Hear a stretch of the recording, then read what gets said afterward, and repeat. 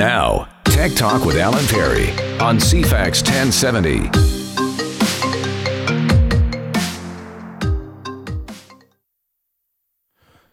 There we go. Welcome to our Remembrance Day long weekend edition of Tech Talk for November 12th, 2022. We're just with you on Saturday. We are preempted on Sunday by Seahawks football once again, but we'll have a podcast for you if you can only listen to part of the show on Saturday while we're live, or perhaps none of it, because your schedule doesn't allow that. Glad to have you here. Seems weird to say Remembrance Day long weekend, but it is, in fact. Yes, for those who... That voice is none other than... Ricky Winter, your Telecom Tech Experience Manager. Welcome. Good to have you back. Thanks. Always a pleasure to be here. Taking a break, a breather before the fun of Black Friday? Yeah, it just kind of worked out. We had a big staff meeting on Sunday, so I worked Sunday, Monday, Tuesday, Wednesday, Thursday, and, here we are. So, thanks for being here. Good to have you back. No worries. And I'm Brian Pavlich, your Tech Talk producer. How you doing? Yeah, I'm doing well, thanks. Being a busy couple weeks here. Yes, indeed. It's going to get really busy. One of the reasons I wanted to particularly invite Ricky in now was before the craziness of Black Friday. A lady asked me yesterday, why is it called Black Friday? I thought this was pretty common knowledge, but in case you don't know, it's in no way racist or anything like that. It comes out of the United States. Black Friday is the Friday after U.S. Thanksgiving. Mm-hmm. And that's the day, going back many years, that stores sold so much stuff that was the day that put them into the black. Oh, that makes sense. If you looked at the cost of the rent, the salaries, the lights, all that kind of stuff over the year, they would know that they could keep going based on their Black Friday sales. They sold enough that they said, yeah, we're actually, for the year, we're going to turn a profit. We can keep going. So that's why it's called Black Friday. Wow. And it's expanded. It used to be just American because, of course, it's the day after Thanksgiving. Mm-hmm. Canada used to fight it. Yeah. And we embraced it probably about 5-6 years ago now. Yeah, it was definitely in Victoria at the time when we started. And I was like, oh, no. Yes, from a retail point of view. Yeah. And now it's not just a day. No. It's Black Friday week. It became Black Friday weekend. At this point. Especially throughout COVID and everything with stock issues, for the entire month of November has been prices starting in advance of Black Friday. So yes. Yeah. But also as Canada, we're not waiting on Thanksgiving. Thanksgiving's over. We could start it October, whatever we wanted if we wanted. Exactly. Yes. So Black Friday this year will be the 25th. So yes, it's on my calendar. I know. With a big, unhappy. No. So last year you gave us really good advice, I guess even earlier than this, saying because of all the supply chain stuff, you said there weren't going to be a lot of huge specials and there was going to be very limited stock. Yeah. How are we looking this year overall for technology? Technology is looking better than it did last year for sure. A lot of the side companies, your kind of headphone, stereo, those kinds of companies have come more on board, a lot more stock. I probably have more TV inventory in my store than I've carried in years because my back rooms are overflowing with it. Mm-hmm. So we've tried to get as much to the stores now as possible. Yep. So as always in this time of year, my advice is shop now, get it over with, price match 2 weeks from now. Yeah. You have a 30-day price protection with most of my competitors, I would say, at this point. Yeah. Buy what you want, get it in your hands, because if you wait till that week when everybody else has either taken my advice already or woke up earlier than you, you're just out of luck at that point. Yeah.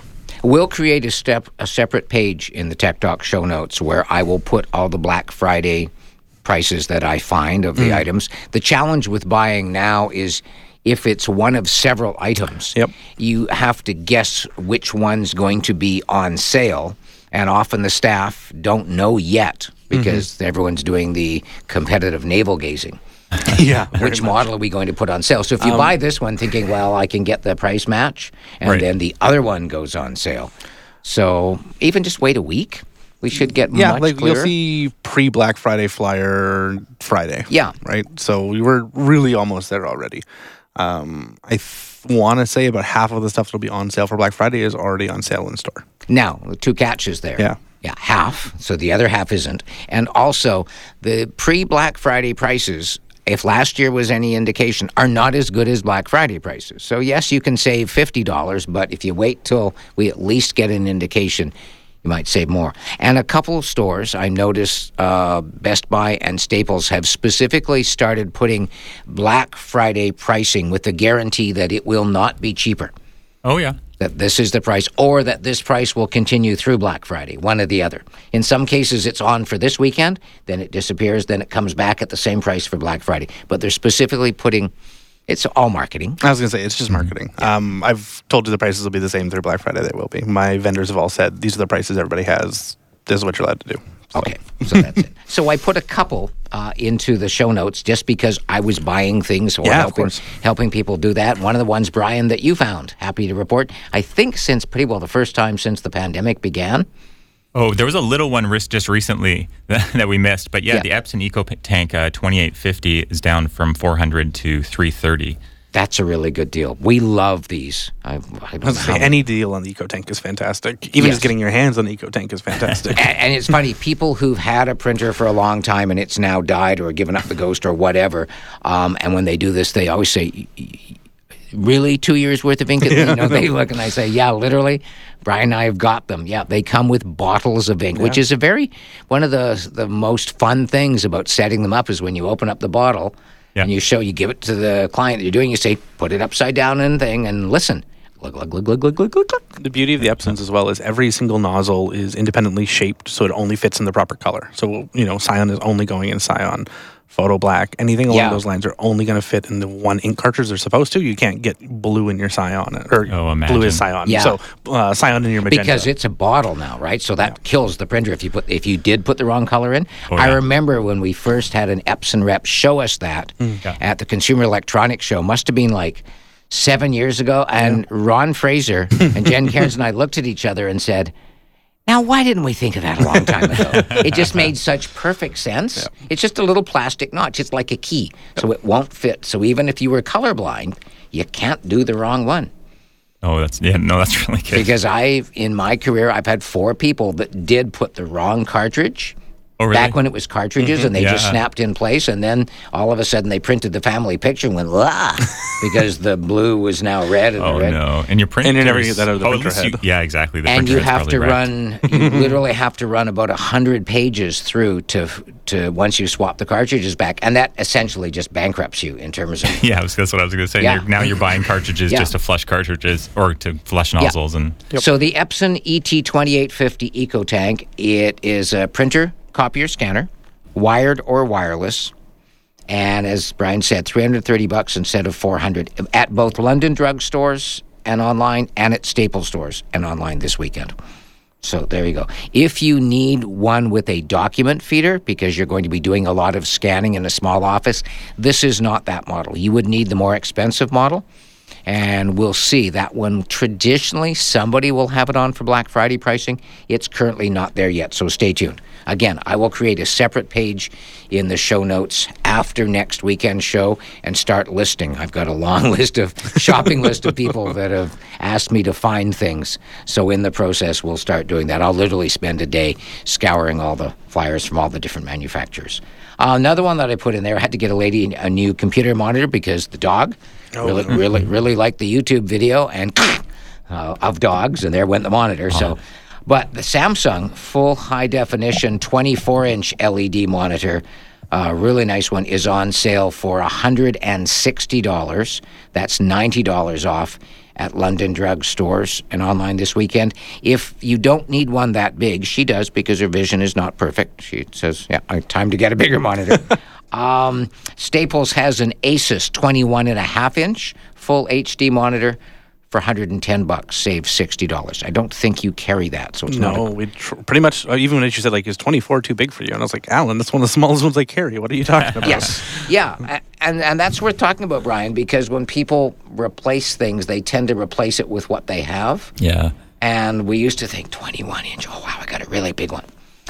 Most of the used monitors now from government are 24-inch because they've gone to 27 and 32. Yes, exactly. I was going to say now if I'm looking, 27 is where I start. Exactly. If I'm buying a monitor, I'm not going to buy anything smaller than 27. Yeah, but it's what we're used to, right? And some people say, well, it fits inside the hutch. And I go, okay, but how many hours a day are you spending on that? Mm-hmm. Yeah.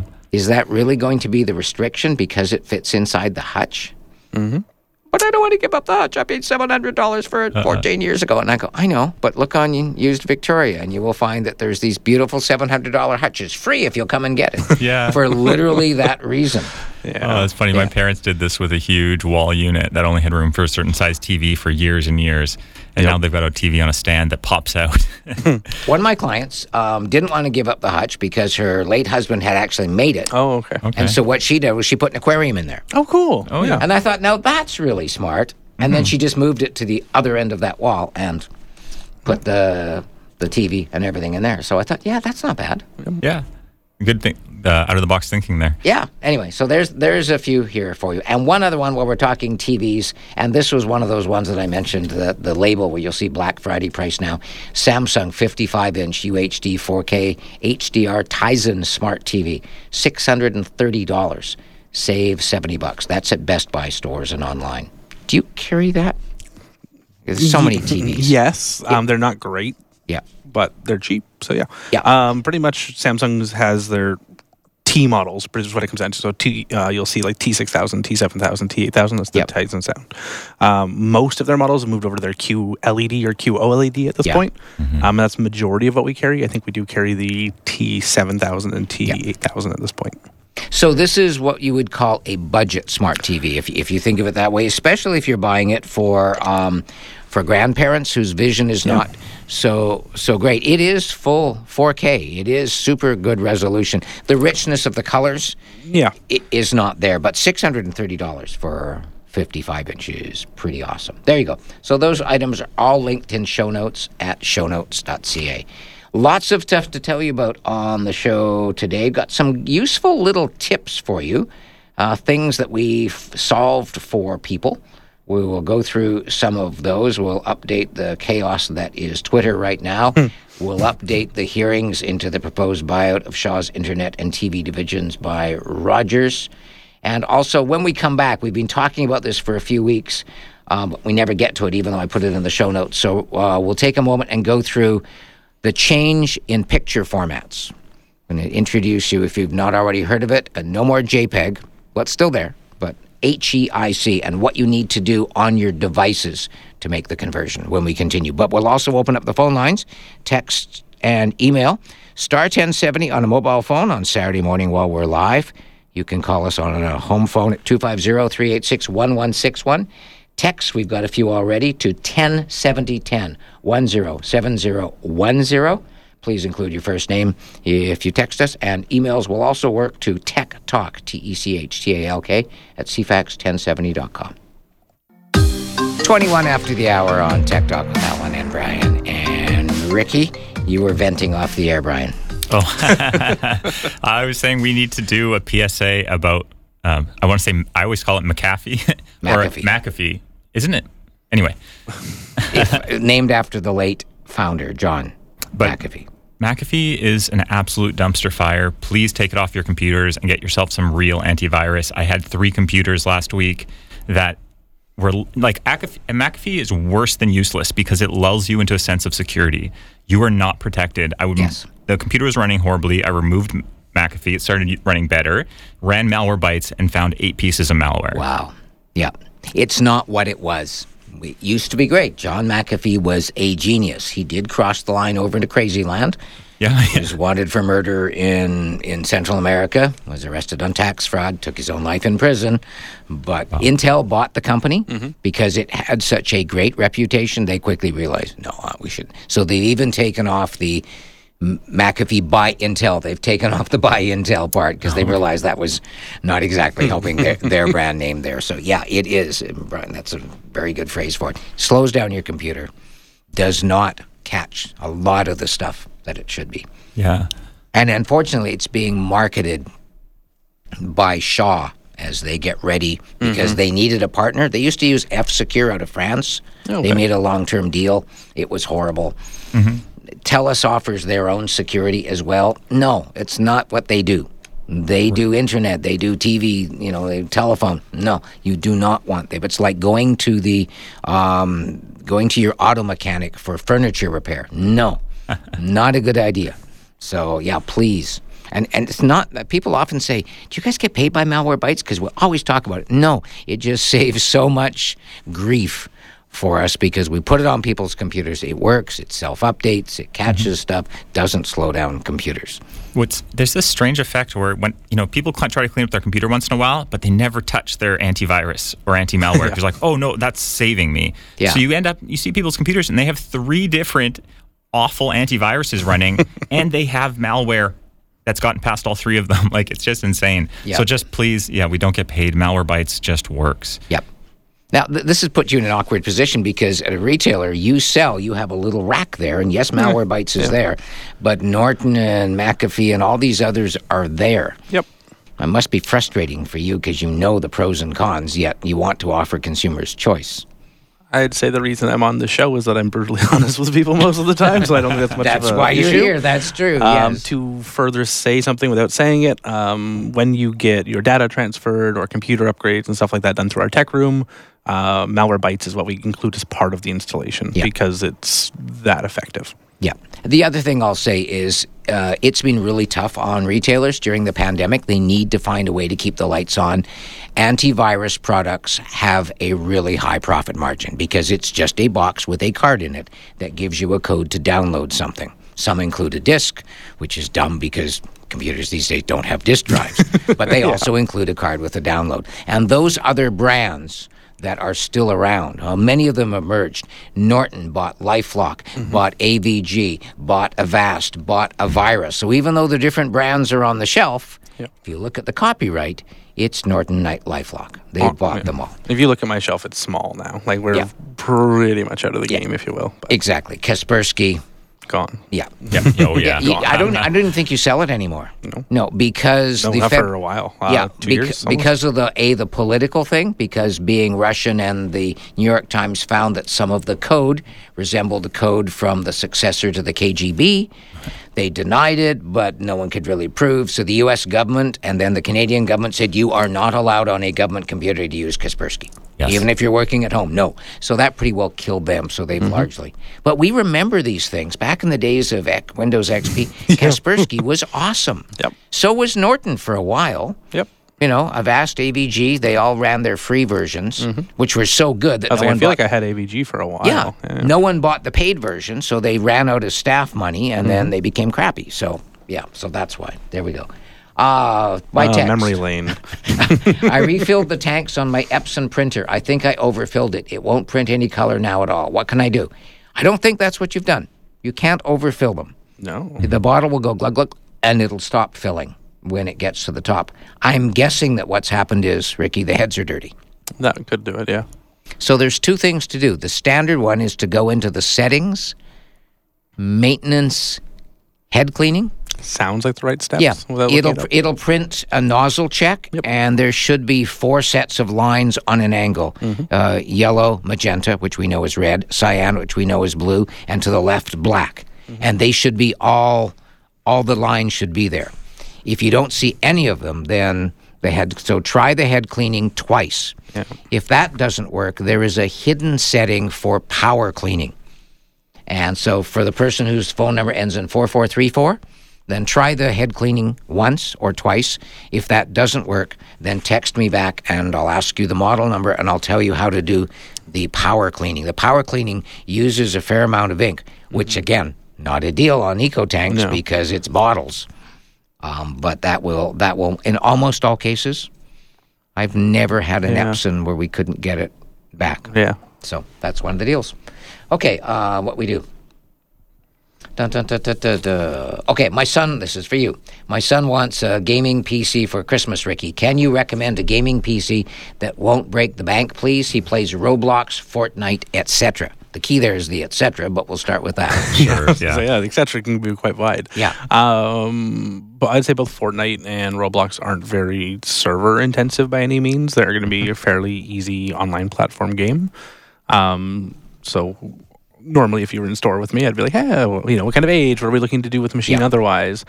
I'm trying to remember off the top of my head who it is. If it's Roblox and Fortnite, we're probably talking a fairly young. Yeah, that's what I'm figuring from those games. So, What kind of price point are we looking at? There is, I'm trying to remember who makes it. It's either Acer or Asus. They announced it at our conference like 2 weeks ago, and they're putting out their intro level gaming computer at $699 for Black Friday, which is down like $300 from their regular price on it. So that's not bad. It's really good to get started. Yeah. And for somebody, I'm going to peg that age like 10 to 14 kind of thing. Okay. Is probably where you're ending up. So that kind of money for that kind of machine is very, very good. It'll kind of keep them on their gaming journey for a number of years, without having to, necessarily break the bank and get over that $1,000 price point.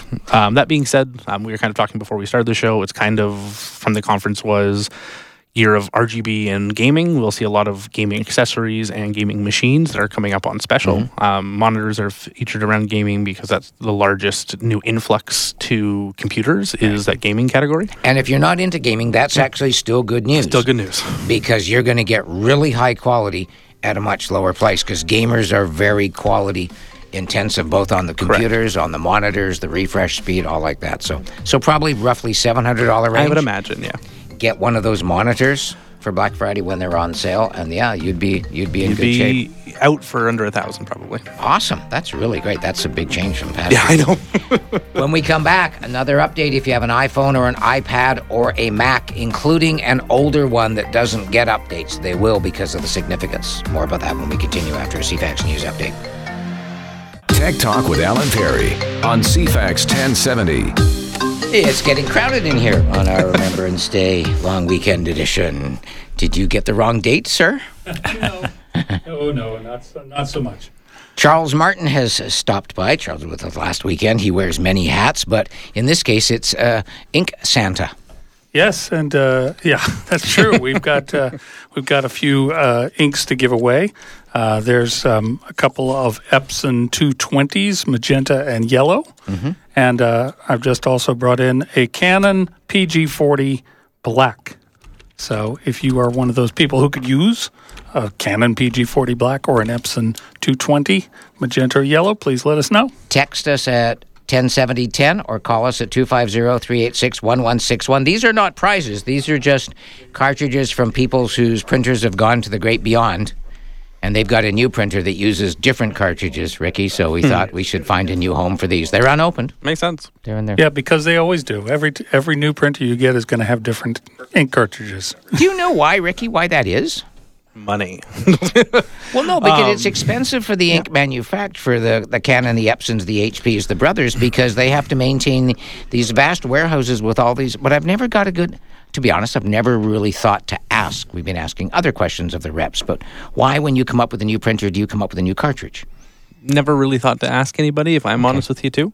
Part of it, I'm going to assume, comes down to the actual printer itself, how the print heads are going to work, how much ink is forced through for the various ink heads versus a high-end printer versus lower-end printers. The box that you have in front of you as example is the Epson there. You'll see the three colors broken up, where Canon a lot of times will do either that or all of them as one cartridge. Tricolor. For better color isolation. So just probably down to just caliber of printer. Using Canon as a quick example, again, they tend to keep the same 2 ink runs in all of their basic models. Yes. Kind of that 40 or I want to say 241, something along those lines, is pretty much every Canon printer under $200. Okay. But as soon as you get into kind of the nicer, photo printers, things along those lines, when you start to see a larger array of ink in different sizes and cartridges. There we go. And of course, new models are always trying to figure out new ways to make the ink spread better, look better, work better with different kinds of paper. So they're always changing the design. Yeah. So they've changed the inks.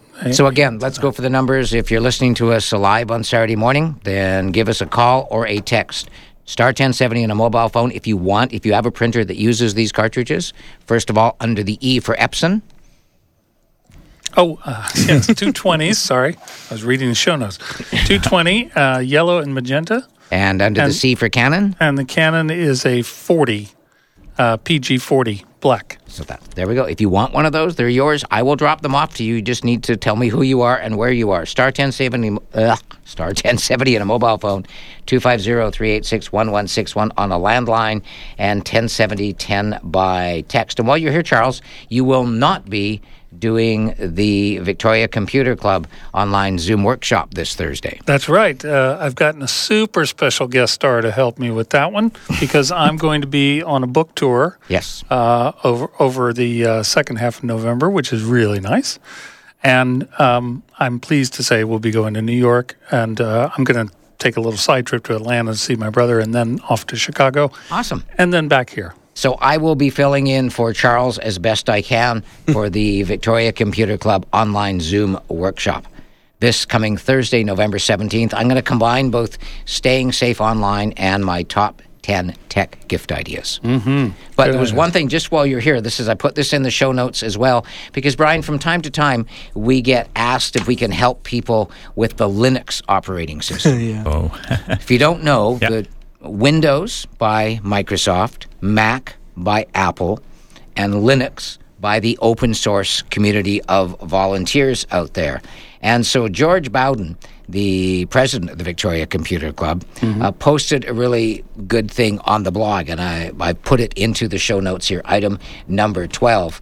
And he basically says, when you load up your friend's computer with your favorite operating system, you may not be doing them any favors. You may love Linux Fedora, for instance, but unless you're going to live forever to support your friend, consider what help is available. And he puts in a graph of the popularity of Linux distributions.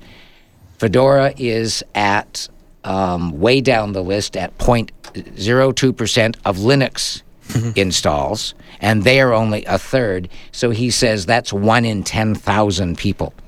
The most popular version, I checked, is Ubuntu, and it's used by about a third of Linux users, and they only make up 2.4% of computer users in Canada, so that's 8 in 1,000. So please only use Linux if you're familiar with it, or if you have more than one expert who can help you, because one of them may be out of town or pass away, because most Linux users tend to be. And that's the thing. If you're going to put somebody on Linux, remember you're now their tech support department. So be aware of that. I mean, I like Ubuntu, and I do feel like it's a good operating system for people who are into computers generally to learn, as well as Mac and Windows, so that they can increase their general utility and usefulness, their knowledge.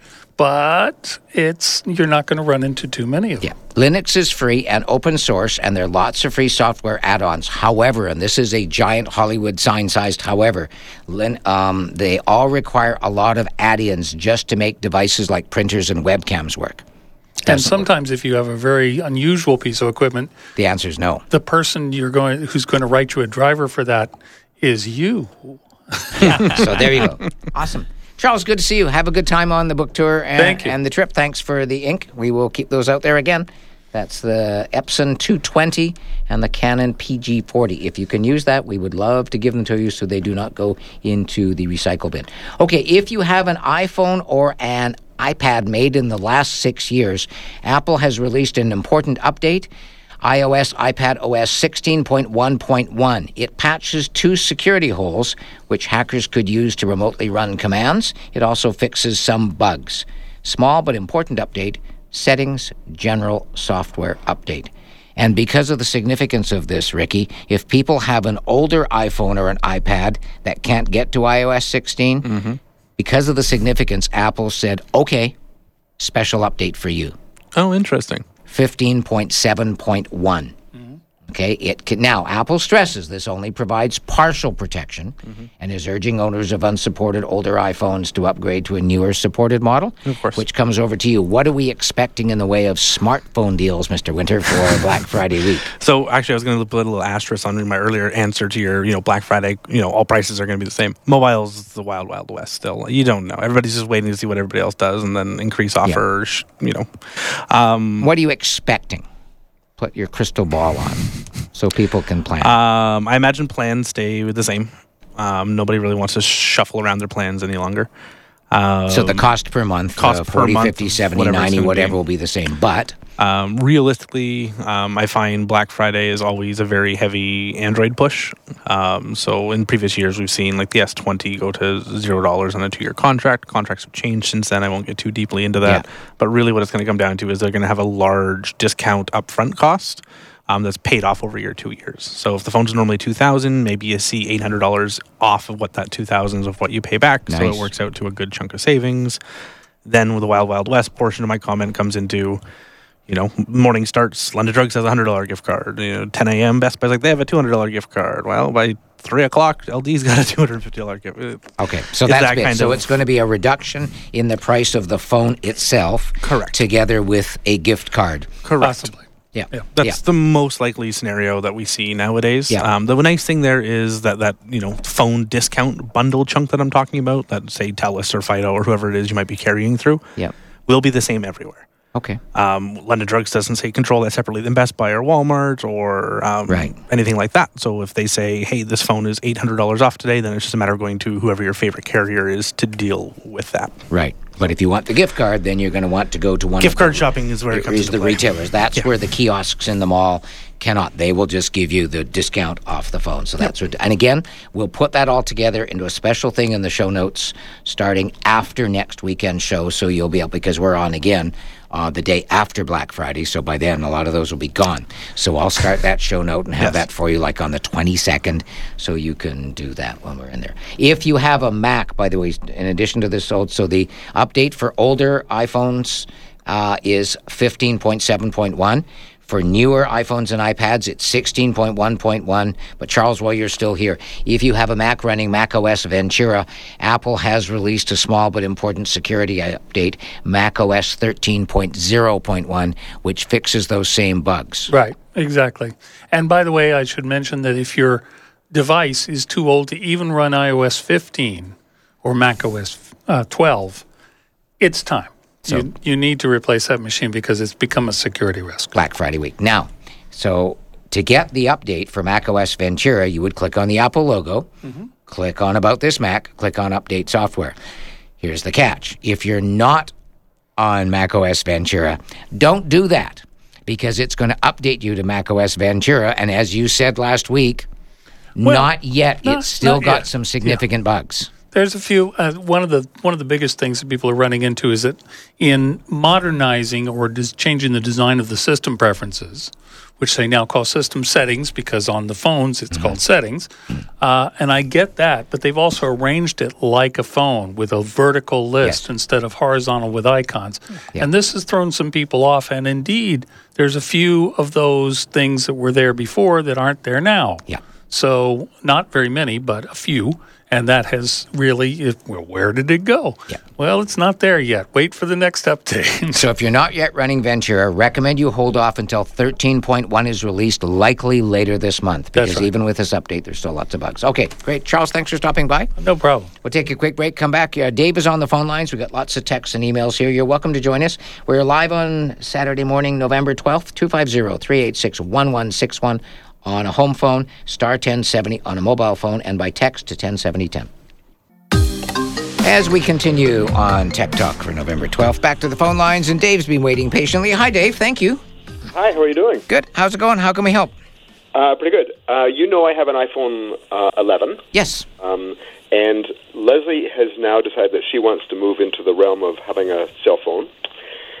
And she has suggested that she take my iPhone 11 and that I get something else. So I really like the size of it, the 6-inch screen, and it looks like there's the option of having another 11 or a 12 or a 13 or a 14. 14 is way out of my price range.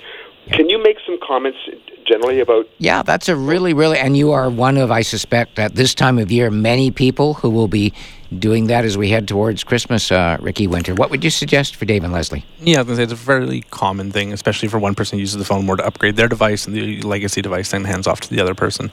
What should he get? Part of this we don't know the answer for another week and a half, Dave, because that's going to be key. All the competitors are doing what we call electronic navel gazing and trying to guess which phone they're going to put on for which price.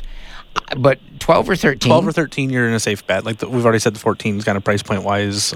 You won't see it on sale. There's too limited of stock, so that's be it. So there's one key thing. For everybody else, if you were hoping to see the 14 on at an awesome sale, not likely because the supply chain on the new phone is constrained.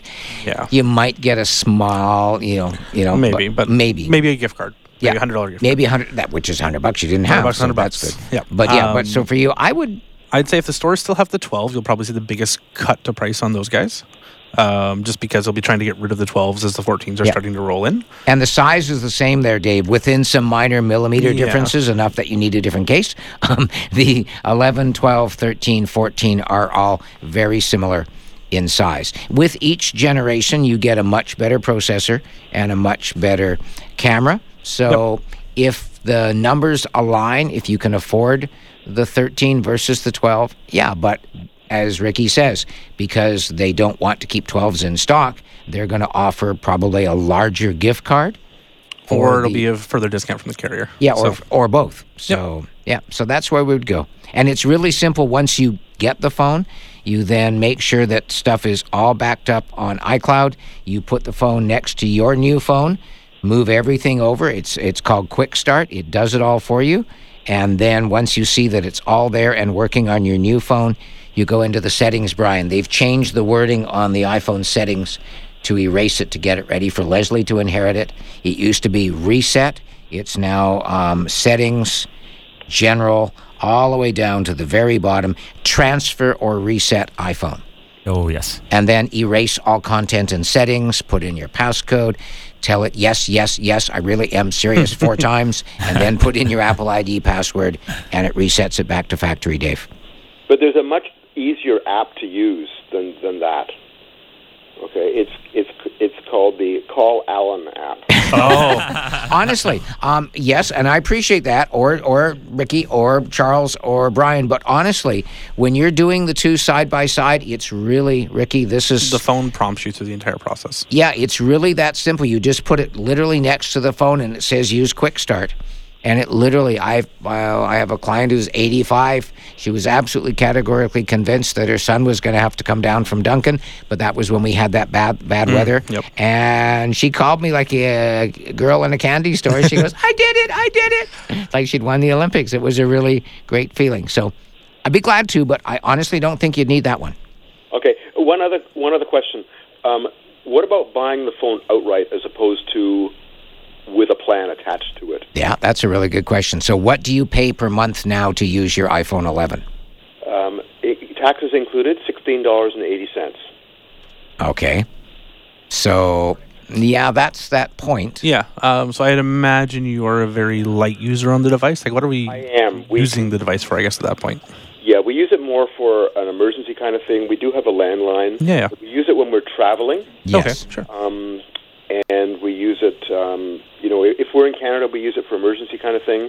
And if we're traveling overseas, then I normally replace it with a SIM card from whoever you're visiting. Now, that's one of the key things about both the 11 and the 12 or 13. If you get it, you won't have to use a SIM card now. You can use an eSIM. Mm-hmm. In the Tech Talk show notes, you will see a separate tab for travel tech tips. And down at the bottom of that one is the new Airalo eSIM app for a phone that handles an eSIM. So that'll take care of that.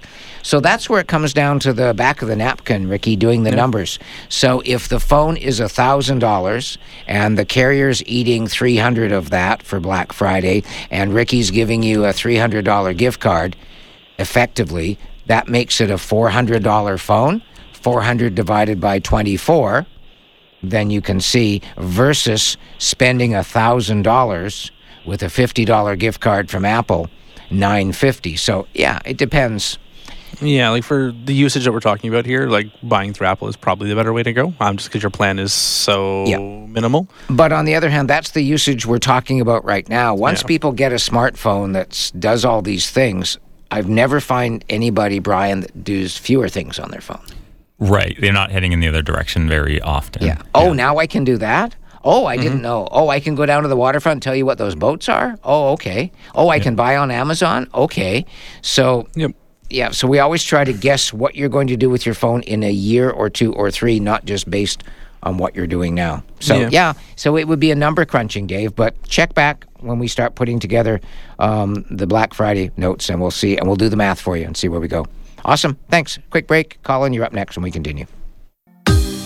As we continue on our November 12th, 2022 edition of Tech Talk with Alan, Ricky, and Brian, and Colin on the phone lines. Hi, Colin. Welcome to Tech Talk. Yes, Alan. Thank you for taking my call. Our pleasure. I've got an old flip phone, and I keep getting notices that it's going to be shut down because it's 3G. Yes. So I rarely use a phone. It's hardly ever I turn it on, very rare. And I mostly use a landline. So it just occasionally, it's kind of nice to have a cell phone, just for texting and just, And so I was thinking about something different. Now, what I do like about the flip phone, what I don't like about it is the texting. I was going to say that would drive you crazy if all you the said button pushing. But it's a simple phone. It's rugged. It can't get a virus, and there's no security risk. So if I was going to move into something, I think I would like to move into an Apple product. iPhone, yep. Yeah. And I see some, I don't need much of a phone. Like I say, I hardly ever use it. So I like the idea of a small phone, and I see that there's first-generation SEs for sale online. And no, please don't get the first generation. They're not supported anymore. You want the iPhone SE 2020 or SE 2022. They look the same. Okay, so that's the second generation then. Yeah, and then 2022 is the third gen. Okay. Yeah. And you can buy those used. I'd be careful about buying them on Facebook Marketplace or Used Victoria just because you don't know what's being done to them. Sure. If you really get a good deal, and they will actually do this for a small fee, you can meet the person down at Black Apple Cellular, and they will, like for $20, they will test the phone to make sure there's Ricky, no water damage, the number one thing that you've mentioned in the past, to make sure that it's not blacklisted, intentionally or otherwise, and just to make sure that it's okay. Sure. But I would actually suggest, of all the retailers that do used phones, Black Apple Cellular, we know the people, they started with us many, many years ago, and they're great, and that's where I would get. But I would try and get the 2022, Ricky. Okay, that's no problem then. Yeah. I just like the size of it. Yeah, I was going to say it's a smaller phone, right? Yeah. But if you can find the 11th and 12th generation, there we go. Did do a mini, which is only a 5.4-inch screen, and they are still a newer version of phone. A number of carriers were really offloading them recently, like Fido. I think we had it down to $5 a month for the phone, plus a $300 gift card. So that's the iPhone 11 mini or 12 mini. You won't hear about that anymore. They've been discontinued. But they're really great phones, and they are much more powerful than the iPhone SE. And the big deal is they have Face ID rather than fingerprints. So you get the bigger screen in a smaller size, which you like, and they are a better processor. Yeah. There we go. Stay on the line, Colin. We're just heading for break here, but I'll see if you've got any more questions. We'll help you. When we come back, hour number 2, got some important new updates for you and new features. Tech Talk with Alan Perry on CFAX 1070. This is the second half of our Remembrance Day long weekend edition for 2022. Glad to have you along. If you're just tuning in, Brian will make a podcast, and you can listen to the first hour should you want to, because we won't be rebroadcast on Sunday because of Seahawks football once again. Somebody said, "How much longer is this going to go on for?" Until the Seahawks stop winning, I guess. They play the Buccaneers in Tampa Bay. I will check into the schedule. You can introduce yourself while I'm doing that. Hi, I'm Ricky Winter. You might know me as your tech experience manager at the London Drugs at Tillicum Mall. There we go. I'm Brian Pavlich, your Tech Talk producer, and now is a great time to push. You can grab the podcast if you don't want to listen, or you can't listen on Sunday. Just go to shownotes.ca and you'll see the link to the latest podcast episode there. Yeah, plus go to any podcast app on any device. Just type Tech Talk with Alan, 1 L in Alan. My dad was Scottish, said don't waste an L. That's why there's only one L there. So the Seahawks schedule, so let's see. So we are the 12th, so the 19th. So we will not be preempted next weekend. Oh. We will not be preempted. We will not be preempted again because they're changing the schedule. So on the 4th would be the next one. After that, no, it looks like we will not be preempted for a little while after this. So thank you for bearing with us. But that's, once you get doing the podcast, then you'll be absolutely okay. Okay. I got an email I can read. Yes, please. Can you do that while I'm just going to... yeah, of course.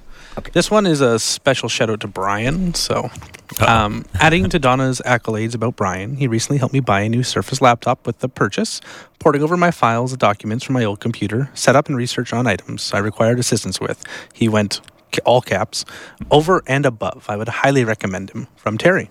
So good job, Brian. You're out there really winning nice. your accolades. Thanks so much, Terry. Yeah, it was a pleasure working with him. Alan said it would make you blush, and I can't see you behind your monitor, but I'm going to assume you're blushing. Yeah. Yeah. Do you have something else? Let's.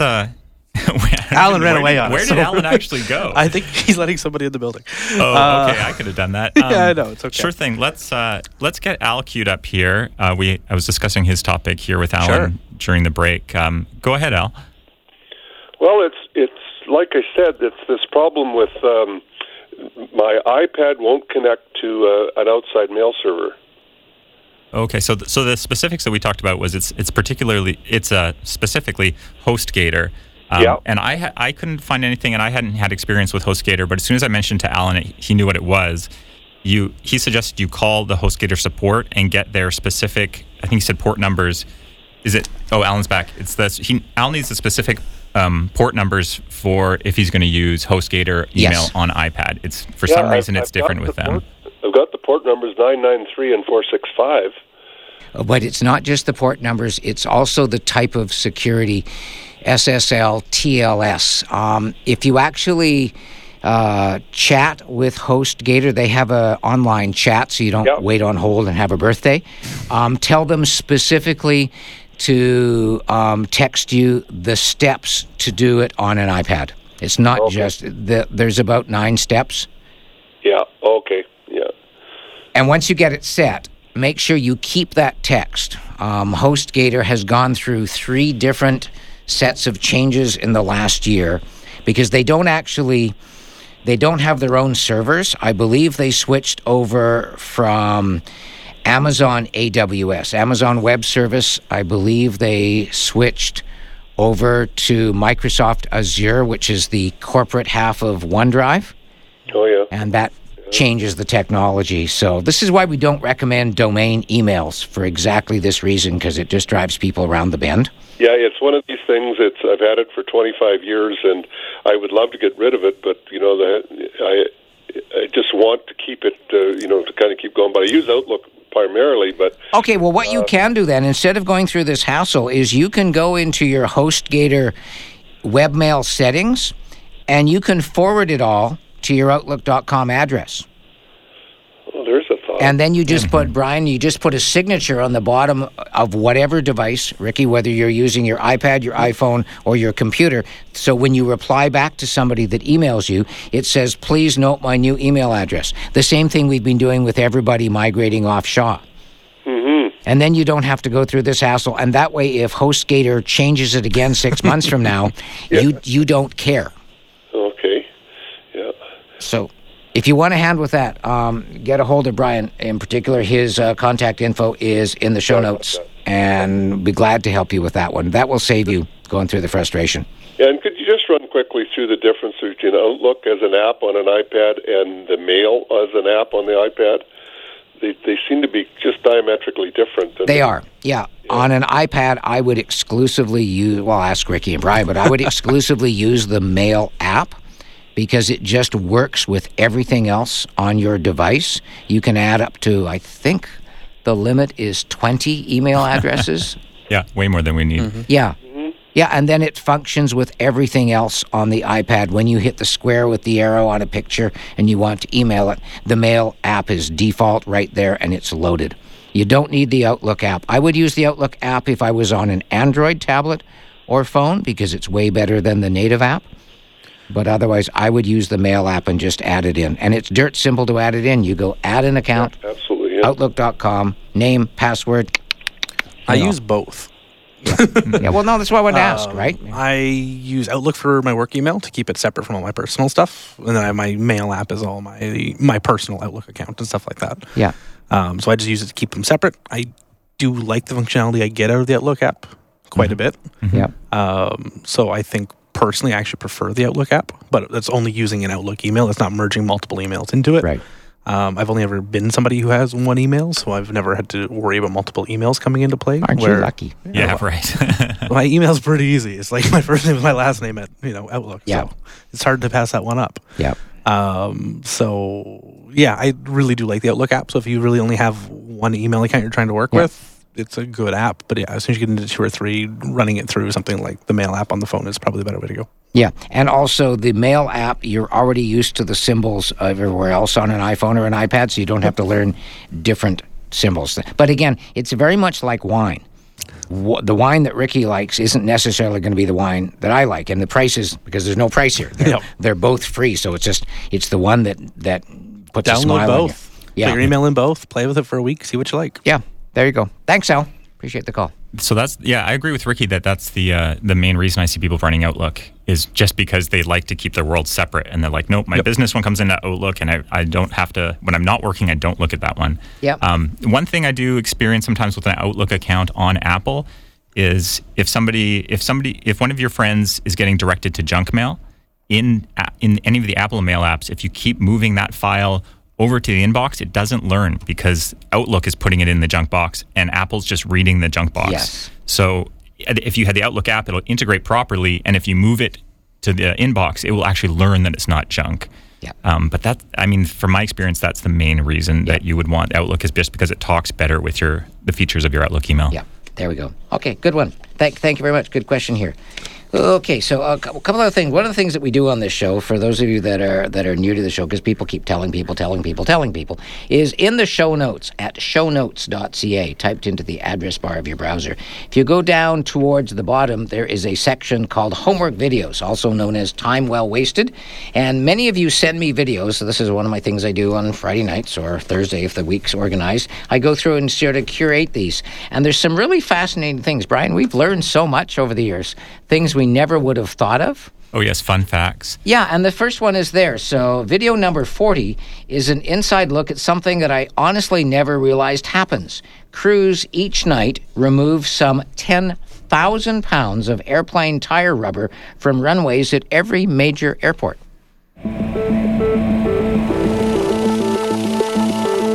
Every time a plane lands, each tire leaves around 1.5 pounds of rubber on the runway. Tires are stationary until touchdown, when sudden contact with the ground causes friction, quickly bringing them up to speeds of more than 150 miles per hour and producing temperatures around 500 degrees Fahrenheit. That temperature makes the tread rubber melt and bond to the runway and lights that guide pilots. The Airbus A380 is the largest passenger plane in the world, and it has 22 tires.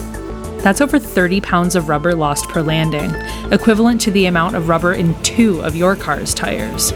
So how does all of that rubber get removed, and what's so dangerous about it building up on runways? Yeah, I didn't even think of the lighting aspect. They not only have to clean it off the runway, they have to use special chemicals and tools to clean it off the runway lights. Yep. Fascinating, but 30 pounds of rubber every time an Airbus lands. Yeah. Feels like a lot of waste. So next time you're out at the airport, really, really late at night, you'll see the lights on and you'll see the crews after the last plane has landed. Yeah.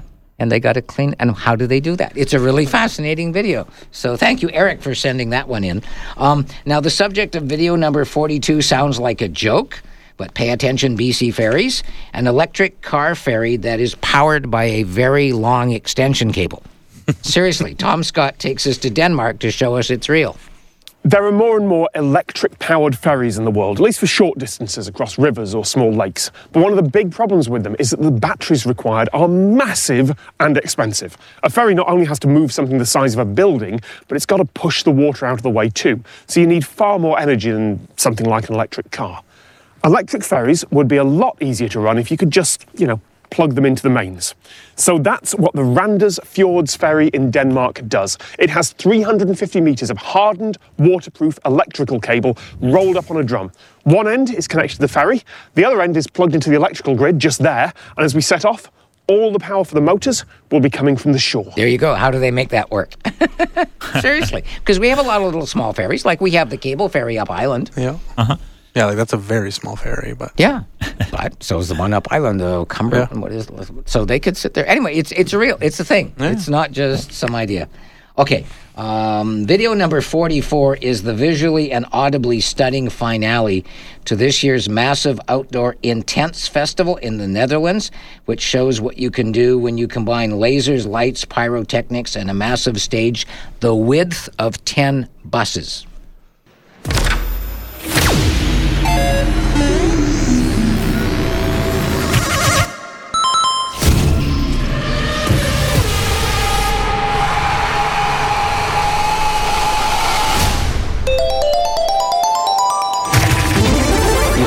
seeing what's going with this. This is just... How many people are there? There we go. Like 50,000 people. Isn't that crazy? Whoa. You have to go watch this video. What you're hearing there is just the thing. But yeah, I've never seen this level of sophistication of pyrotechnics and lasers now, and the lighting and the sound system. Wow. And just even the stage that was built that all of these were installed on is something incredible. It's so many great video game references, arcade machines. You can hear in all that audio work there, like all the references ending with the Hadouken from Street Fighter. Yeah, very cool. Okay, I'll take your word for that. Okay, one last one here. This is really cool. And this video number 46 was sent to us by Bronislav, who listens to Tech Talk via our podcast from Prague in Czechia, also known as the Czech Republic. And we emailed back and forth. I should mention this because I thought it was the Czech Republic. Well, when Czechoslovakia dissolved in 1992, it was split into the Czech Republic and Slovakia. But in 2016, the Czech government approved Czechia, Czechia, as their official short name. That name is now finally being used by the UN, the EU, NATO, and Google Maps and Apple Maps. So now we use it. So more importantly, Bronislav says that's the name people there want us to use. So, Brian? Okay. Czechia it is. In any case, the video he sent, it's a superb 80-minute concert by the Prague Filmova Philharmonie, featuring nothing but music from this. What's it from, Ricky? Star Trek. Which one? The first motion picture. There you go. Jerry Goldsmith did the theme. So the entire concert is music from all the different Star Treks, movies, and TV series. So, thank you, Bronislav. And I was like, I'm not a big Star Trek person, so I was like, I recognize it as Star Trek. That's about the extent of what I got for you. Hey, Siri, how do you say thank you in the Czech language? I can't translate into Czech yet. Oh. Okay, that's one of those ones where I would then use Google Translate. I will do that. Anyway, there you go. Those are all in the show notes. Okay, back to the phone lines. We always leave people on the phone at the end of the show, so please, if you've got any questions that we can help you with, well, you've got Ricky and Brian and I here. 250-386-1161 on a home phone, star 1070 on a mobile phone, text to 107010. And include your first name somewhere in the text. Emails to techtalk@cfax1070.com. Back to take some of those after this. Tech Talk for November 12th. Next weekend, somebody new will be joining us. Tofi Harouk, who you've heard us mention many times in the past as being an awesome resource at Shaw Mobile. He's graduated. He's gone over to Shaw Business, but he's going to start helping us, Brian, with tutoring people as they get their smartphones and their Apple Watches for Black Friday. Yes, I'm very excited to add Tofi's expertise here. As we've said before, he's the next Ron Fraser in terms of customer service. And we learned a lot from him. So he'll be with us next weekend. So if you've got questions, especially about Android phones, because that's becoming, well, always has been one of my weaker areas. And now that Brian has moved over to Apple as well, we're not as up to date on that. Speaking of up to date, this is a really cool one that I found for a lady, and I thought I would benefit this for you as well. So it's in the show notes. If you need a Wi-Fi password, Ricky, but it's been changed from what's on the router, your iPhone connects, but now your friends come over and wants to connect to it, or they have a laptop. So iPad OS iOS 16 now lets you reveal it on your device. Oh, yes. Thank you. But it's not obvious. You go to, and I put a picture of this in the show notes at item number 10. If you go to Settings, Wi-Fi, and then you'll see yours there, the one you're connected to. Tap on the small blue eye in a circle that will be on the right of the name of the Wi-Fi you're connected to. And then the password will be there in a series of gray dots, just like before. But now if you tap on the gray dots, you can now use Face ID, Touch ID, or your Apple ID password to reveal it. Brian's trying it. Settings, Wi-Fi, and the little blue eye in a circle. Yeah. And then tap on the gray dots for the password. And you should see it. Yeah, maybe we have a weird network. Oh, I'm on the guest network here at work, so we don't have no password on that one. There you go. Okay. There we go. So pass that on. That's item number 10 in the show notes. And I've moved it over as well into another tab on the show notes called iOS 16 New Features. As we find these, we add them in there. So if somebody's doing the upgrade, The other one that I thought I'd mention, Ricky, with many of us getting our annual flu shots, Suzanne and I got ours yesterday out at Mary Winspear Centre. Oh, fun. Boy, was that a beehive of activity. Incredibly well organized. Oh, that's good. Right after Remembrance Day ceremony, so a lot of people coming in, and it was really neat. Anyway, if you want a safe, private, and easy way to keep track of all your vaccinations, we recommend the free Can Immunize app. Again, item 11 in the show notes, Can Immunize, which is available free for Apple and Android smartphones and tablets, also for Windows and Mac now. Oh, neat. So if you do not have a smartphone, you can still keep track of all your vaccinations, and it will remind you when you need an update. That's pretty handy, actually. Yeah. Because you're like, ooh, when did I get that last? Yeah, so you'll see I put a screenshot of mine in there, and you'll see that it is reminding me already that I need to get my next flu shot in October of 2023. Makes sense. There we go. My tetanus diphtheria in October of 2033, should I still be here. You will be, don't worry. It's really handy. There we go. Anyway. Okay, you've got more texts or emails there. I made Brian blush while you were away. I read off the lovely, Brian's really great nice. email. Thank you. We do have another one here. I think you told me to paraphrase it, but I forgot to. So yes. Alan, just some notes regarding a recent trip that they did to Colorado via Montana, Wyoming, and Utah.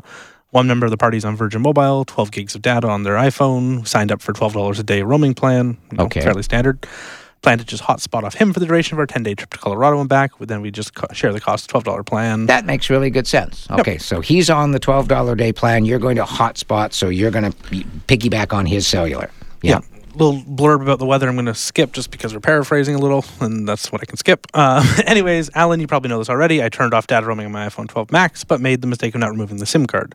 So I was connected for most of the trip using Wi-Fi to his hotspot, and I have Wi-Fi calling enabled on my phone, but I was a little disturbed that I could still see the local carrier that my phone was seeing, example, T-Mobile, etc. Couldn't see a way in my iPhone settings to turn off cellular roaming completely. Just turning off data roaming was the only option that I could see. It turned out that I should have physically removed my SIM card. Kudo rep suggestion. Well, no, you didn't have to remove the SIM card. You could have just turned on airplane mode and then Wi-Fi back on. Yep. Yeah, you don't have to remove the SIM card. Airplane mode, Wi-Fi back on, because then you can piggyback off his. By turning off cellular roaming but leaving the cellular on, then... You know what this next paragraph says, then, don't you? Nope. So it turned out that my carrier Kudo was automatically invoking roaming. Any day I sent out a regular SMS message or a photo via MSS Multimedia. Yes, text messages. I was sent it out via Facebook Messenger or WhatsApp or Telegram or whatever. Then they would have been pure data, would not have invoked the roaming, which apparently happens even though I was physically, so to speak, turning off data roaming on my iPhone 12 Pro. Because it's not data, it's a text which comes in over cellular. Yes, so just had a long talk with a nice Kudo rep, who in the end gave me about a day off discount, so about 1 day out of 10 days on the trip. Better than nothing, I guess. From Ron in Edmonton. Ron, thank you. Yeah, sorry. Sounds like the trip was great otherwise, though. Yeah, but a little expensive. So yes, please, if you're going to do that, if you're going to piggyback off somebody else, or if you're just going to use Wi-Fi when you're at a hotel, a restaurant, or somebody else's place to stay connected, please remember to put airplane mode on and then turn Wi-Fi back on. Brian, that works whether you're on Android or on Apple. Airplane mode on, Wi-Fi back on. Oh, yes. Yeah, and turn off Wi-Fi calling as well. Yes. Yeah, there's some confusion between carriers about what's going to happen, but you could receive a call over Wi-Fi and then get dinged for roaming fees. Even though you have airplane mode on and so that's it. So that's that one there. I'll update the notes on that one. There we go. By the way, Apple has announced that its new iPhone 14 emergency SOS by satellite service will launch later this month here in Canada and in the U.S. This is item number 16 in the show notes. And the thing that astounded me about this, Ricky, Apple says creating the groundbreaking service has cost them so far $450 million U.S. Wow. They got a lot of money. Well, yeah, but still, I mean, that's breathtaking. Yeah. It basically lets stranded users send a text message calling for help via a network of Globalstar satellites that are linked to call centers across the U.S. and Canada, about $450 million. That's how groundbreaking this is. Never before have you been able to go out in the Souk wilderness where there is no cell service and no Wi-Fi, and you've been able to call for help. Yeah, without a satellite phone. Yeah. Exactly. So this is cool. So so that's coming later this month on iPhone 14 models only. So for people that are thinking of doing the upgrade on Black Friday, this is now one of those things. For the vast majority of you, no, iPhone 12 or 13 would be fine. But if you are going to be going out in the boonies and don't want to have to take a satellite phone or a Spot or something like that, that's probably the reason to spend a little extra. I'm going to say one word of warning. It's a new system. It's a new program. Do not go into the woods without your Spot device or other emergency device. Sure, try the cell phone. Try it out. Make sure it works for you. Do not go into the backcountry with relying on your cell phone alone, no matter how good the system says it is, until we've seen vast testings by this. Were you channeling your mother there? No. My mom knows I won't go hiking in the woods. But I'm channeling my various reps that deal with this product that are thousands and thousands of lives saved, where the person would be dead in the woods and nobody would have found them. Yeah. So don't be dumb yet. Take the proper devices with you. This is new technology. Try it out. Enjoy it. Great if it works. But if you're in a pinch, you've fallen down a cliff, your leg's broken, and nobody can come save you, you're going to be real mad if your iPhone 14 doesn't work. Awesome. Well said. On that note, news update, back with more. Tech Talk with Alan Perry on CFAX 1070. Along with Ricky Winter and Brian Pavlicich for November 12th. Lots of text calls and emails here, so Arnold's up first. Hi, Arnold. Thanks for waiting. Welcome to the program. Yeah, thanks. What's on your mind? I think I kind of maybe solved the problem. I'm not sure. Windows Photo. Yeah, the Windows Photo app. Yeah, I'm running 11. When I went in to do a sizing of it, yes, the photo would only come up very small in the middle of my screen, and a great thick line was all the way around it. Now I've been fooling around, and I found a place where it said to repair, reset, and I did all of that. The only thing I didn't do is shut off the computer and restart it, which I've since done, and I think it's solved the problem. But before, I couldn't increase the size of the photo. Yeah. So instead of just shutting off the computer, Arnold, and this applies to not just Microsoft Photos but anything else, there is a different way to just tell Photos to behave. But the easiest thing to do is to hold the power button down on the computer for 20 seconds. Yeah. It goes off after 6 seconds, but keep counting to 20. What it does is it wipes out the quick start memory. So when you press the power button once, it takes a little longer to come back, Ricky, because it memorizes a fresh set of answers. Yep. And that will solve most of the problem. Yeah. So I was really having a frustration and trying to edit photos, and but I think that's now solved. But one other interesting thing. If I go to iCloud and I want to turn it off, it says, if you turn off iCloud, all documents stored in the iCloud will be deleted from this PC. Yes. Are they deleting the information on my PC or iCloud? Yes. No, they're deleting the information on your PC because when you turn it off, it no longer knows if you have permission. So yes, if you turn off iCloud on a Windows PC, it will delete those files from the PC. They're perfectly fine on iCloud. And then if you turn iCloud back on, it will download a fresh set because you might have deleted some on iCloud itself. Yeah. So that's why. Yeah. Because that scared the hell out of me. No, it's the warning. They should almost put from this PC in bright red or something like that. Yeah. Yeah, that's right. Yeah. There you go. One other thing, Arnold, and anybody else, if you open a photo in Windows Photo app and it is small, and all the other photos are large, that probably means, Ricky, that the photo was taken on low resolution, and therefore it doesn't want to make it big on the screen because it's going to look grainy. Yep. But that does segue into item number 22 on your show notes, if you want to take a look, if you're following it along at shownotes.ca. They were repeating this from a few months ago, Brian, because this has been asked frequently lately. We're updating the format of the digital pictures we take, Ricky. Switching from...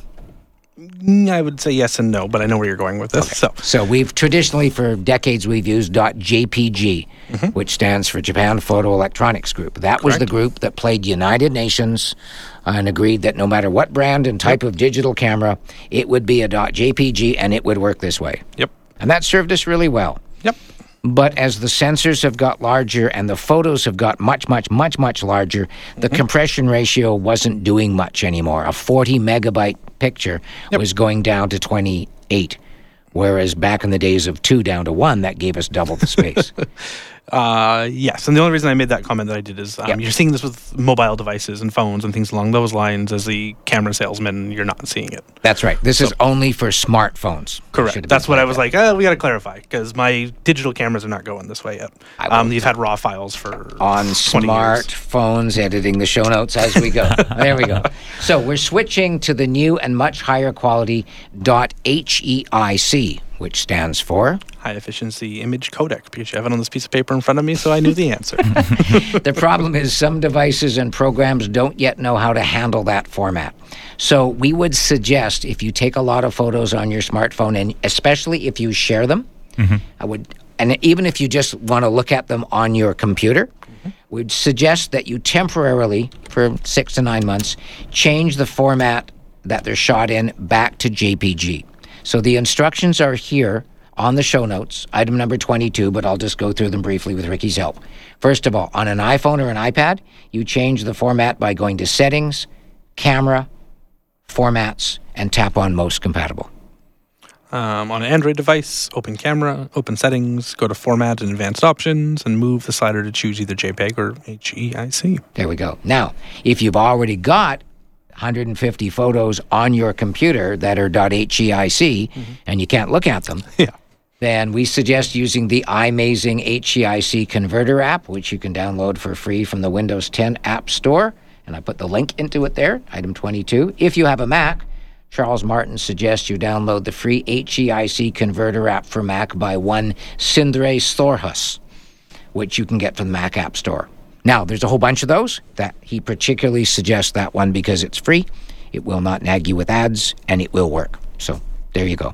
Probably sometime spring, summer of next year, all the devices will have had software updates, and .HEIC will be. And I was wrong. Ron in Edmonton points out, I said Japan Photographic Experts Group. It's Joint Photographic Experts Group. They met in Japan. That's where the agreement. It's like where the Climate Change Accord was signed. We call it the Paris Accord.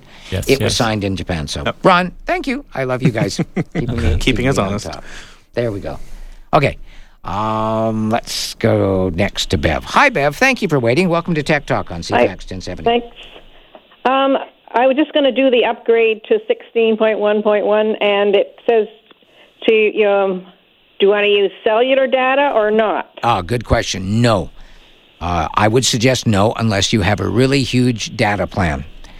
You just say no. The reason why is the downloads can, in some cases, Ricky, be quite big. Yes. And so if you want to speed up the download, you can use both Wi-Fi and cellular together to get it in half the speed. But that really sucks up a lot of data. I don't know why that switch is not there to say, never ask me that question again. I know, it's like, I don't know. And that's why you ask. That's exactly why. So, nope. So don't use the cellular. Don't use cellular. Okay. Yeah, it looks like it's at least 3 gigs as an update of storage Thanks. usage. So. It shouldn't take very long. No, okay, thanks a lot. You're welcome. Thanks for checking. Anybody else? Yeah, so you're going to get that question when you do that. I should write that into the note in the show. Again, if you're just tuning in, missed the earlier part of the show, Apple has put out a small but important update for this one, Brian, for iPhones and iPads. Yes. 16.1.1. Is there so are you getting that prompt all the time? Even when you're connected to Wi-Fi, it prompts you to ask if you... Yes, because then it can use Wi-Fi and cellular together to double the speed of the download. Okay, sure. Or if you just have a Wi-Fi that's slower than your mobile data speed. Yeah, so, that's why. Like for us at home, probably, Brian, you're like, I have a very fast Wi-Fi. Why would I use my data? But other people are like, or if you're in a hurry and you really want this done now. Oh, yeah, I didn't do 16.1.1 yet, and I did it in the studio this morning, and I just used my cellular. Yeah. And we have so much data. We were talking about today, like, when was the last time you even had to look at your data because we just have so much? Yeah.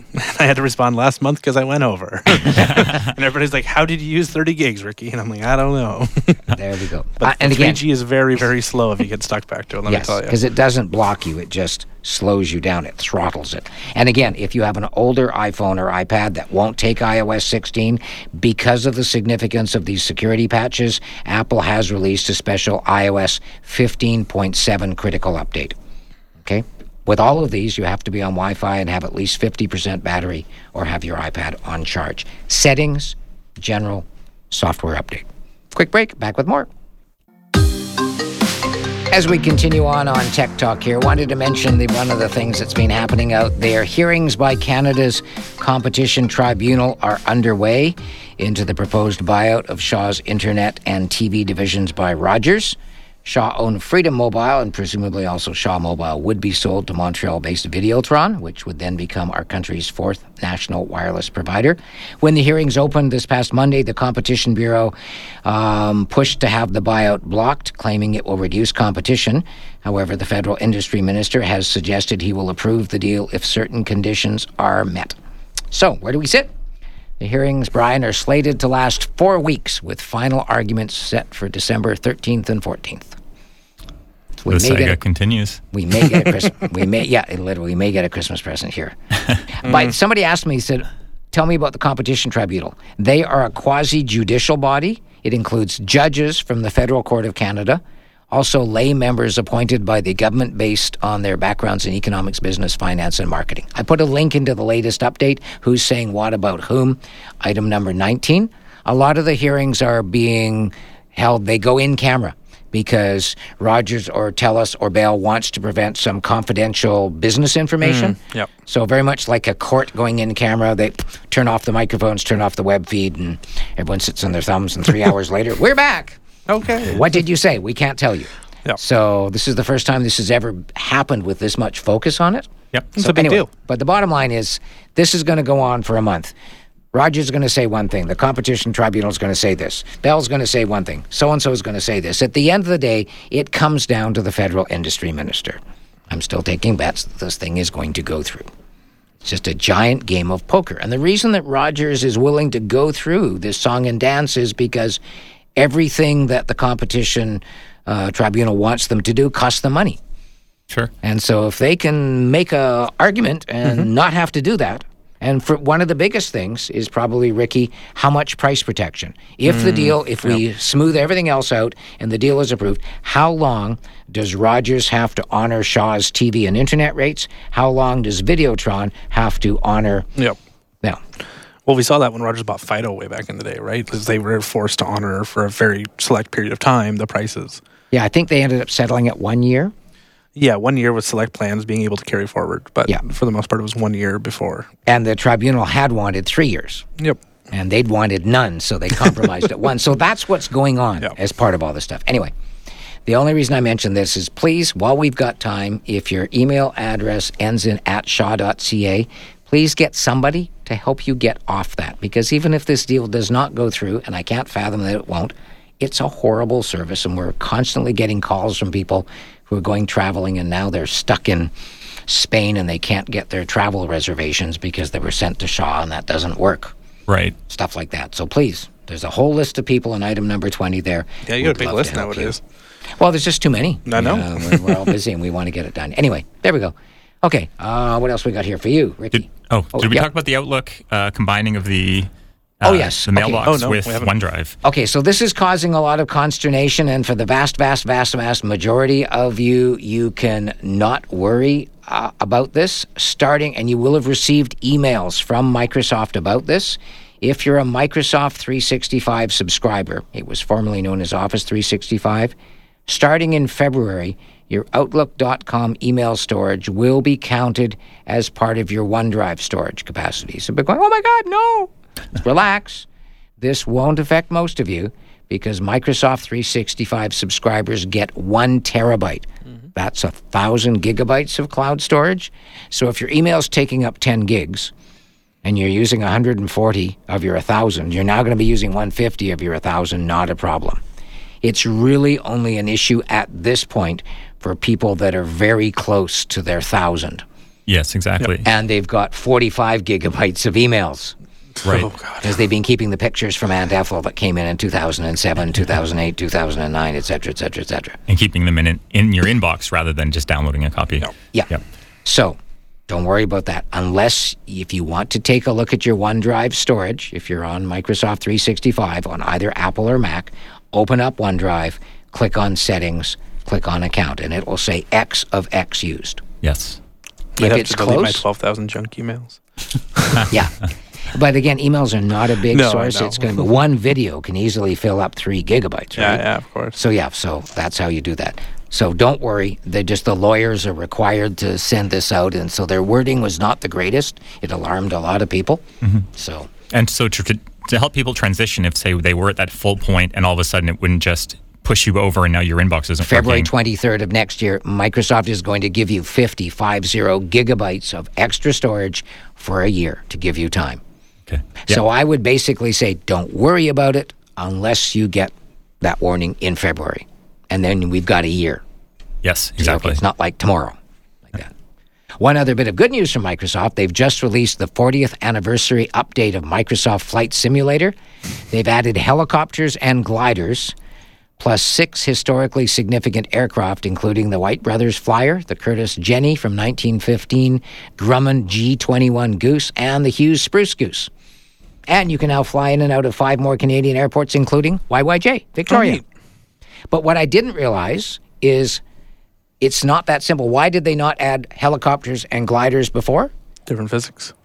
Dramatically different physics. They had to hire airplane companies and pilots to program them how a helicopter works and how a glider works. Well, if you've ever tried flying a drone, it's not like you have a little steering wheel of a car. It operates very differently. But for example, with Microsoft Flight Simulator, you can pick the weather conditions you want, or you can pick the real-time weather, what's actually happening in Toronto. Cool. And in a glider, the weather dramatically affects the glider. So I put a link in there. So even if you've uploaded or downloaded the updated version, it's free for Flight Simulator owners and available on Xbox Game Pass.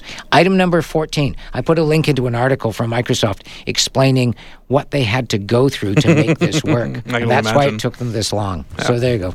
All right, quick break. Back with our final segment.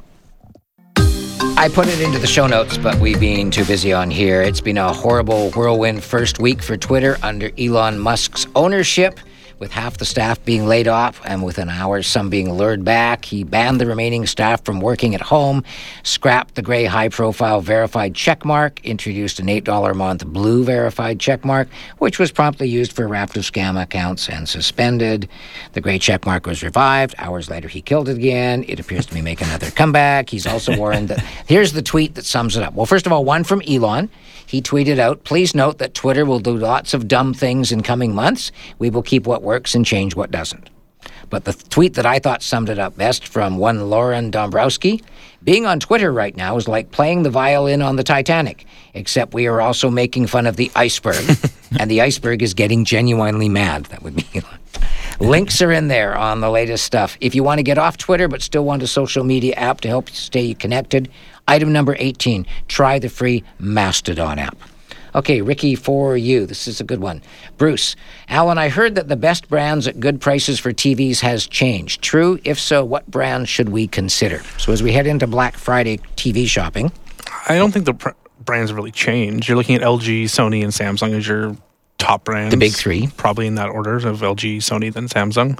What other brands should people consider that you would feel comfortable with the quality and reliability? Skyworth came to us last year. They've done quite well for themselves. Their warranty, replacement, everything's been fantastic with them, and they kind of bring OLED to a consumable market at like $899 right now with kind of their pre-Black Friday pricing. Yep.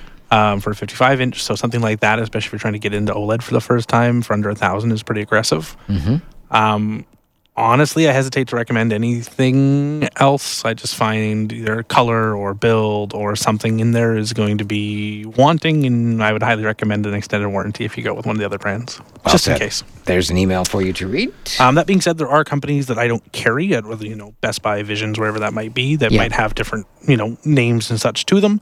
Can't speak to them, but there might be decent other brands out there. But at least for what I'm bringing to you, LG, Sony, Samsung, and then Skyworth kind of is a lower fourth, but a fourth. Before we run out of time?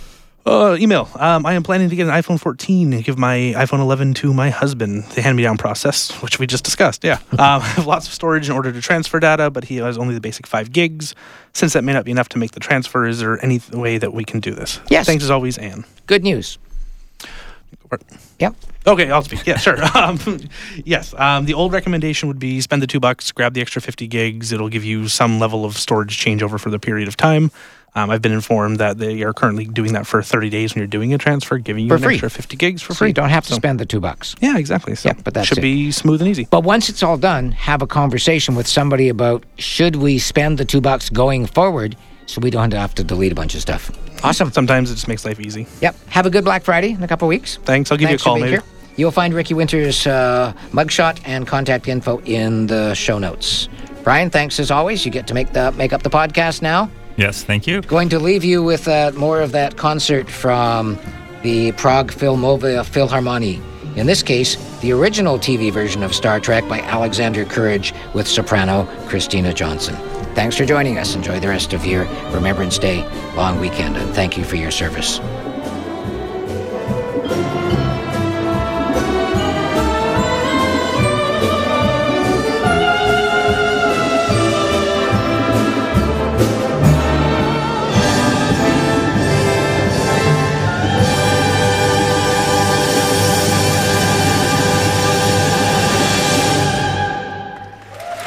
And so it goes.